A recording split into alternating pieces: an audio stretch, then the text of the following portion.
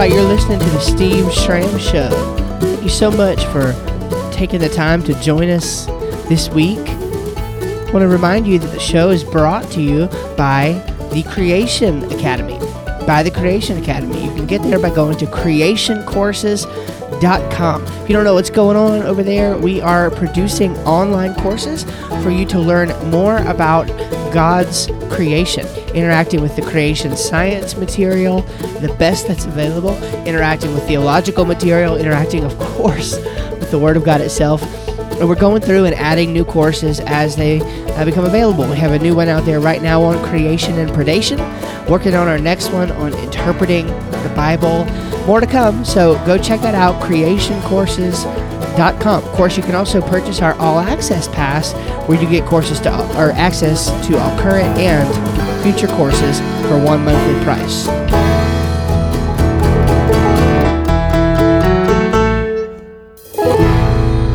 Well, again, we just wanted to say thank you so much for joining us. We're going to be talking about something that I think is really, really important this week because it's growing again, and this movement of really the absence of truth is growing, and there is even a dangerous sense in which it is growing within Christian circles. So we want to talk just a little bit about this and kind of get to the bottom of the issue. And so here's what I titled the episode, and I'm just going to go ahead and bring it out here to you because I think it really characterizes the issue.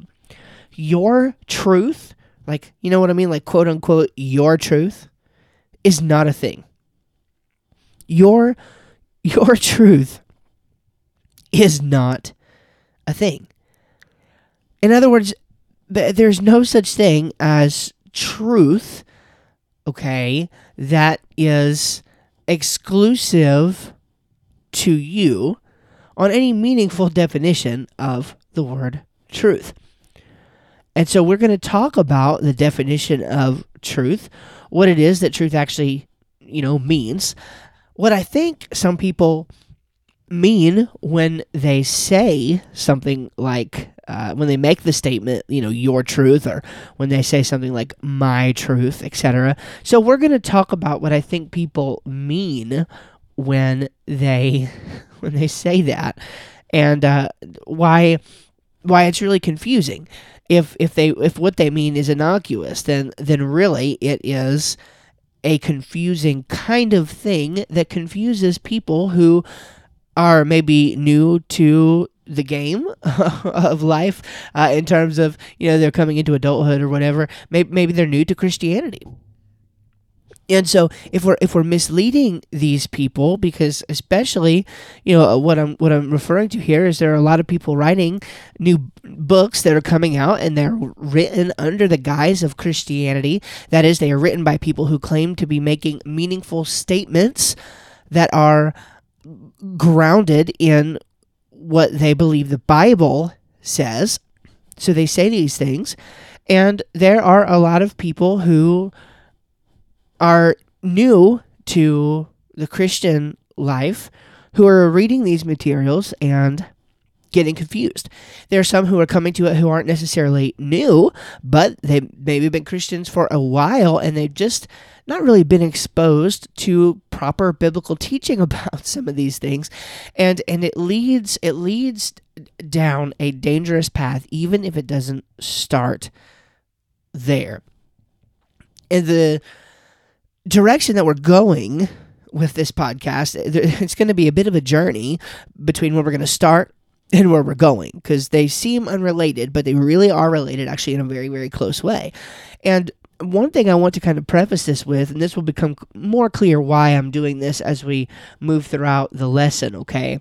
But one of the reasons that that this is important to me is because I actually am a huge advocate for self-development, for personal development. I don't really like to use the term self-help because of the connotations that come with it.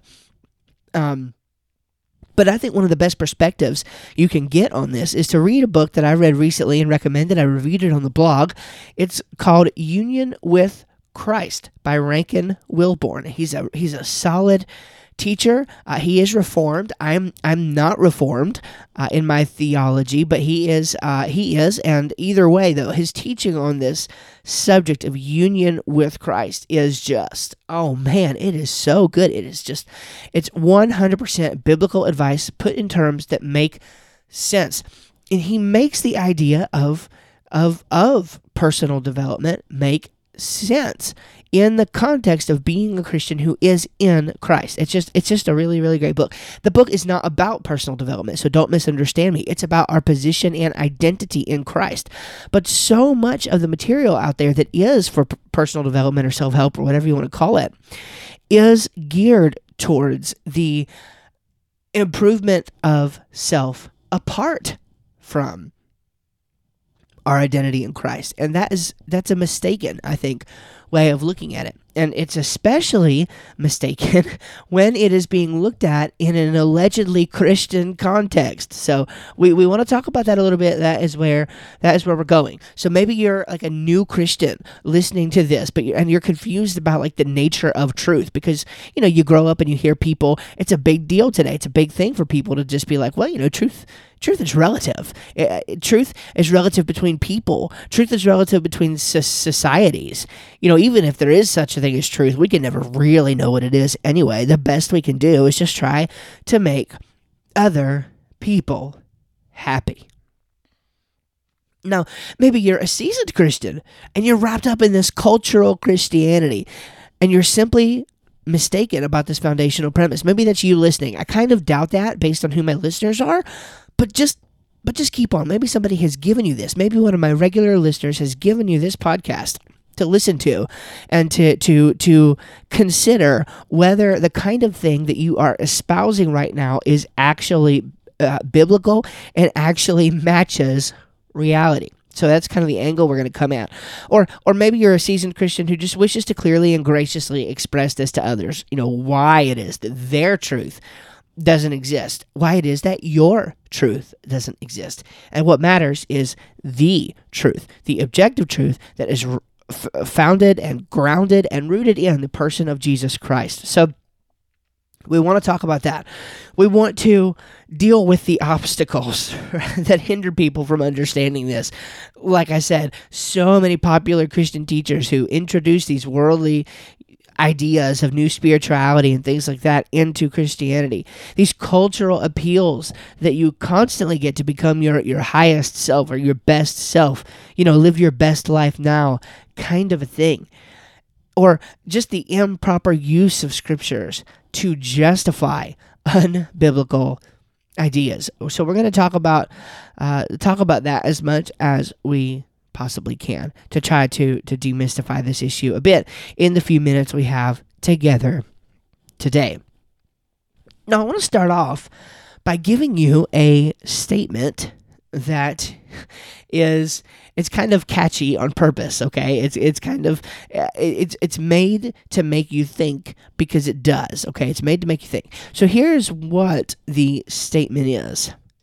If truth doesn't exist, then it does exist. Think about that for just a minute. If truth doesn't exist, then it does exist. Now, why does this statement work? Okay, well, this statement works because you're saying if truth doesn't exist. So that's kind of like a premise. So what the person, would be claiming is maybe you're repeating that back to somebody, but what you would be repeating back is basically a summary of what they said. And what they said is maybe truth doesn't exist. Okay?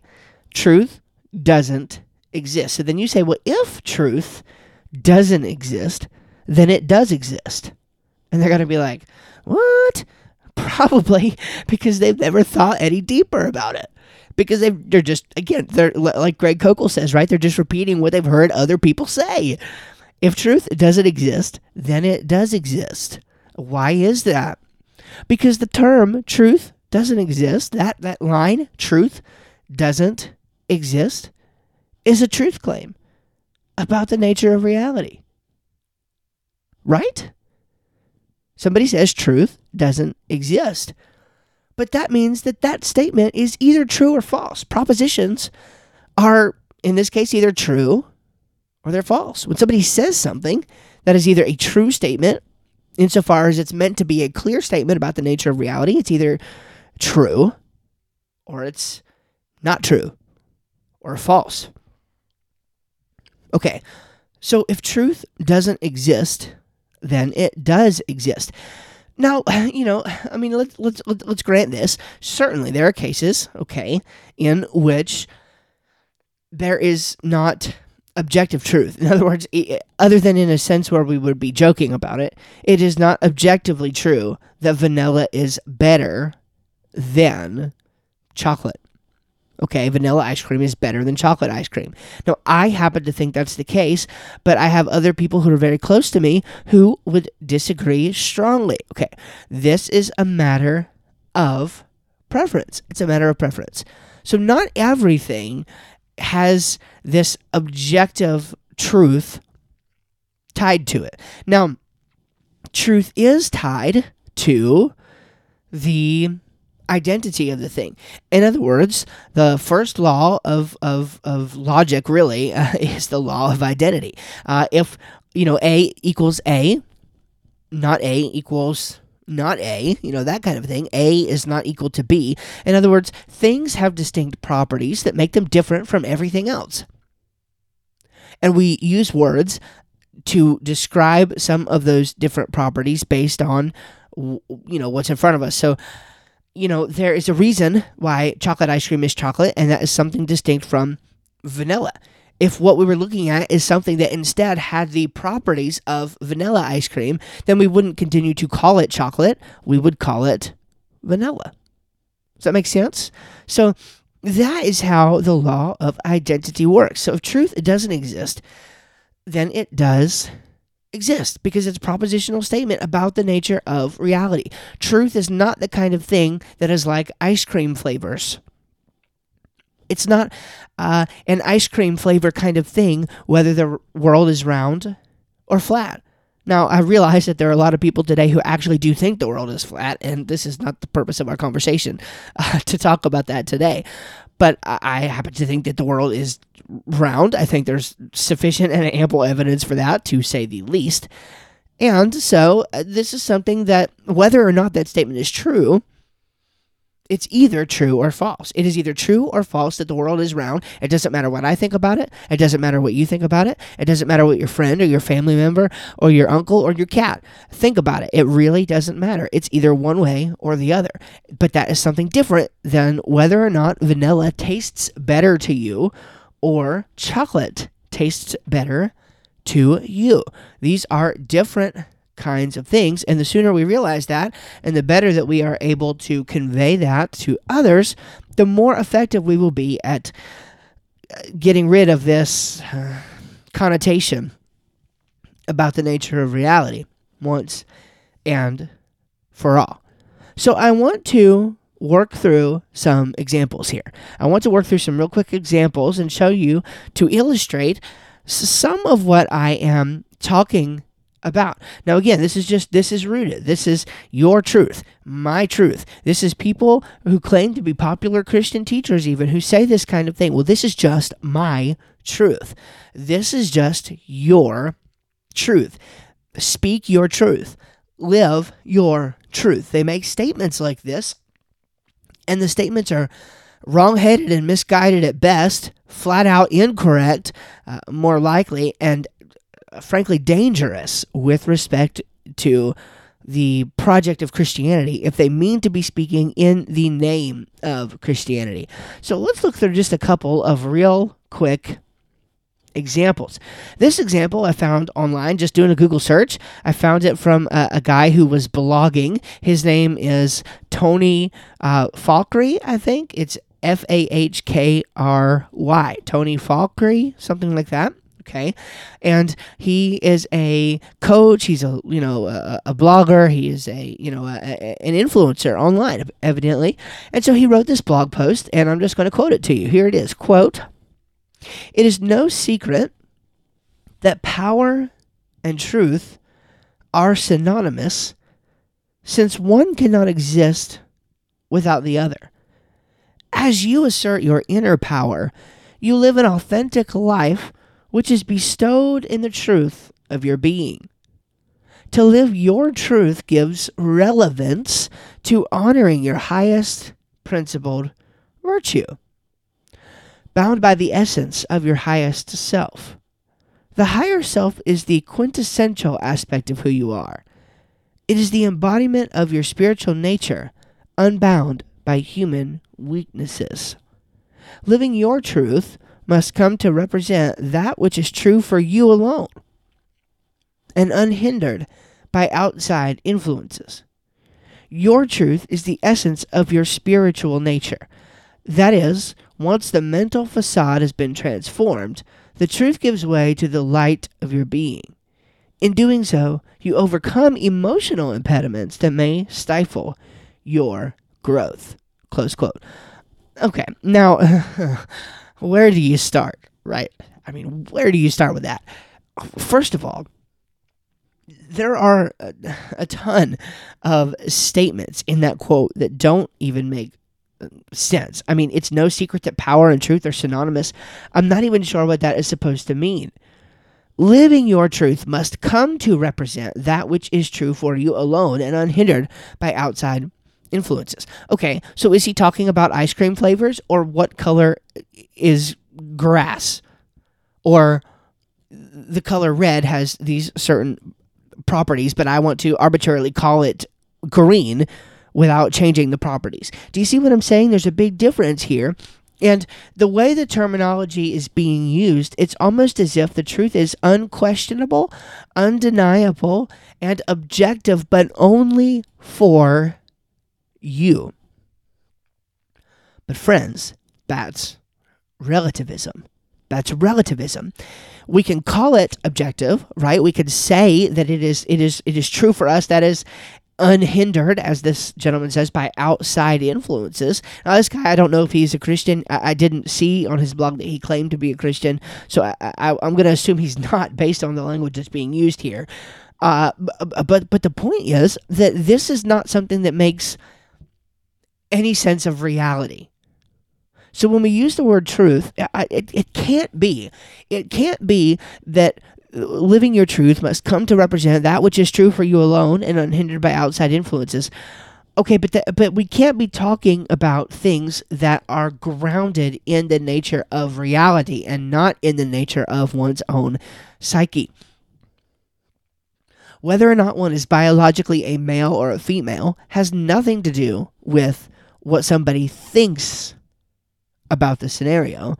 It's what does the biology say? Okay, for example, that's just one example with something that's culturally confusing right now. Okay, so again, when we're looking at a quote like this, we have to ask that question: Are we talking about the kinds of things that are preferential, or are we making something that ought to be really viewed as objective?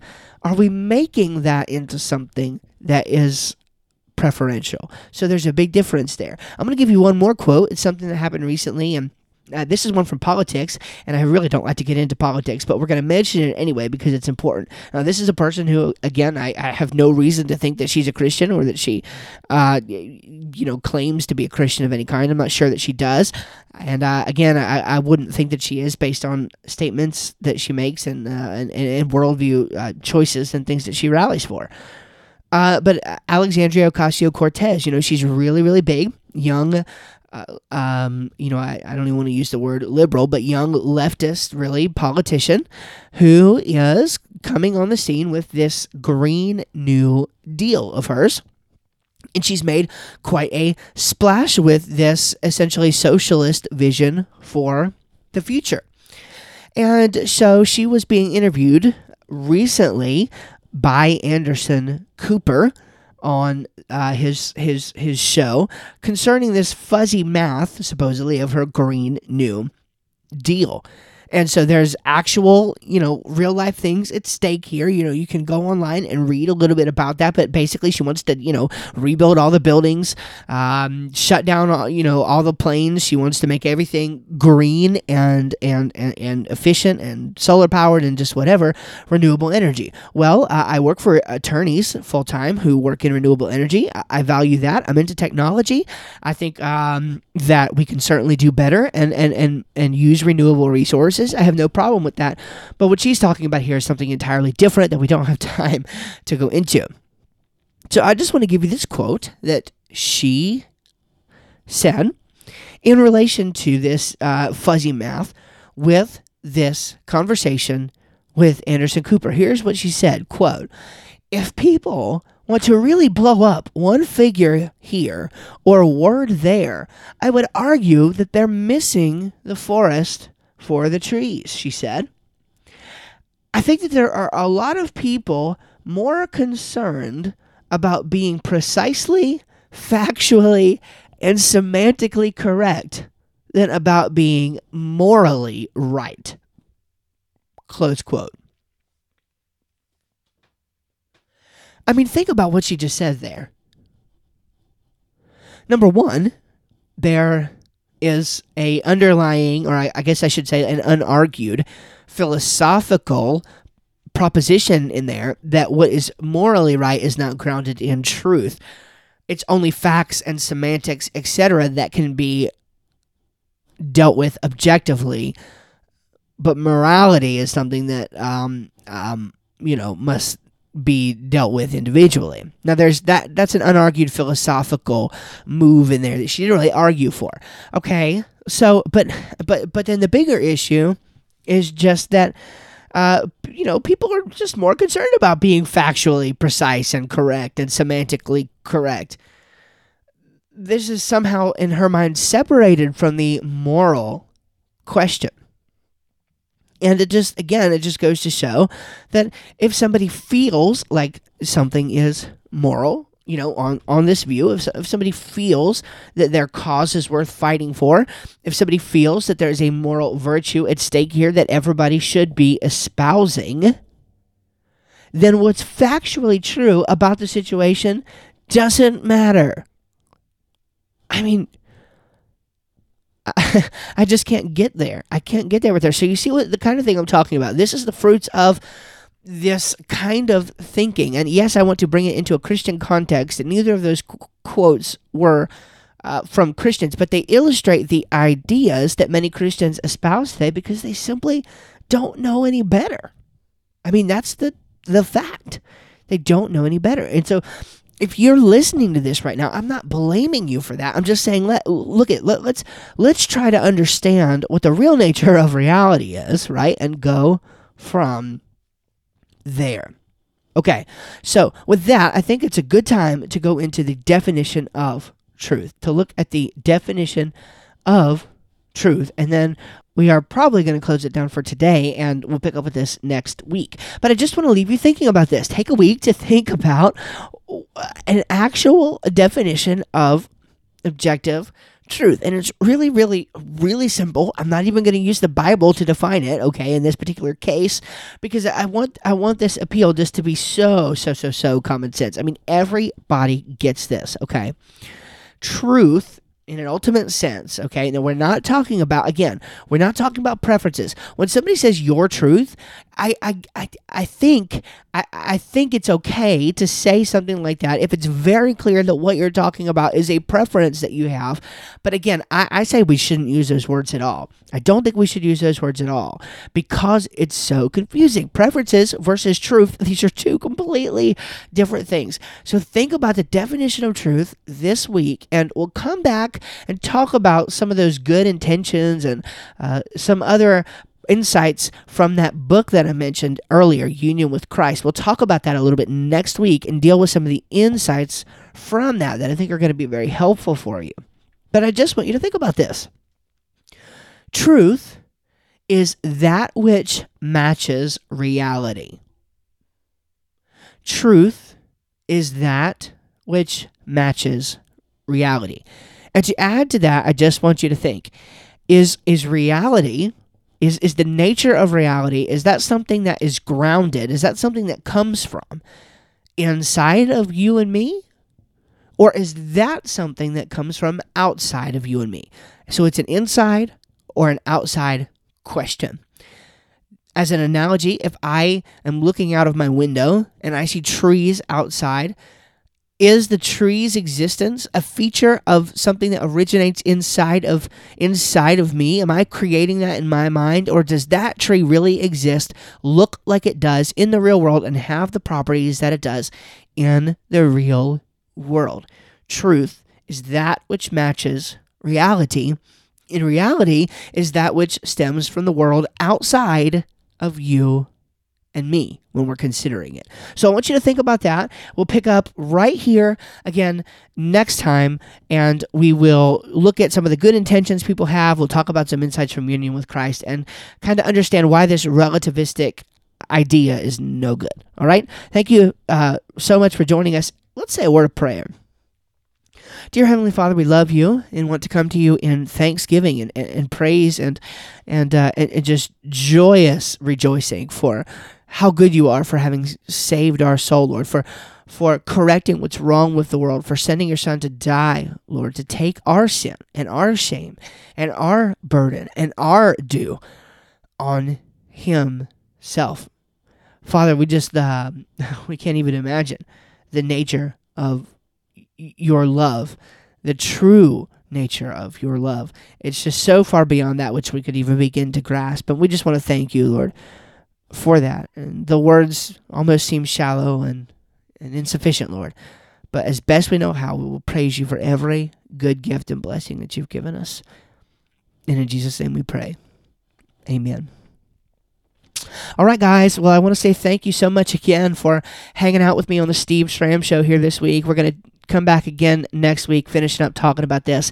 Hey, don't forget to run over to creationcourses.com, creationcourses.com. You can actually enroll in the school over there, even if you don't purchase a course. So obviously, I want you to purchase a course because, we're developing these things for your learning. Yes, they cost money, but it takes time and money and effort to be able to put these things together and to create an environment and a learning environment for you where you can learn these things and take them into the real world and use them and learn them in a systematic way. So we want to encourage you to go over there, enroll in the school so you can at least keep up with what's going on. Again, purchase a course if you want to. We'd love for you to, but just enroll in the school if nothing else. That way we can know you're interested in future courses that come out. We can kind of keep you updated on things like that. Okay? All right, guys. I certainly appreciate it. Remember, that's creationcourses.com. We'll see you next week. Thanks. Bye-bye.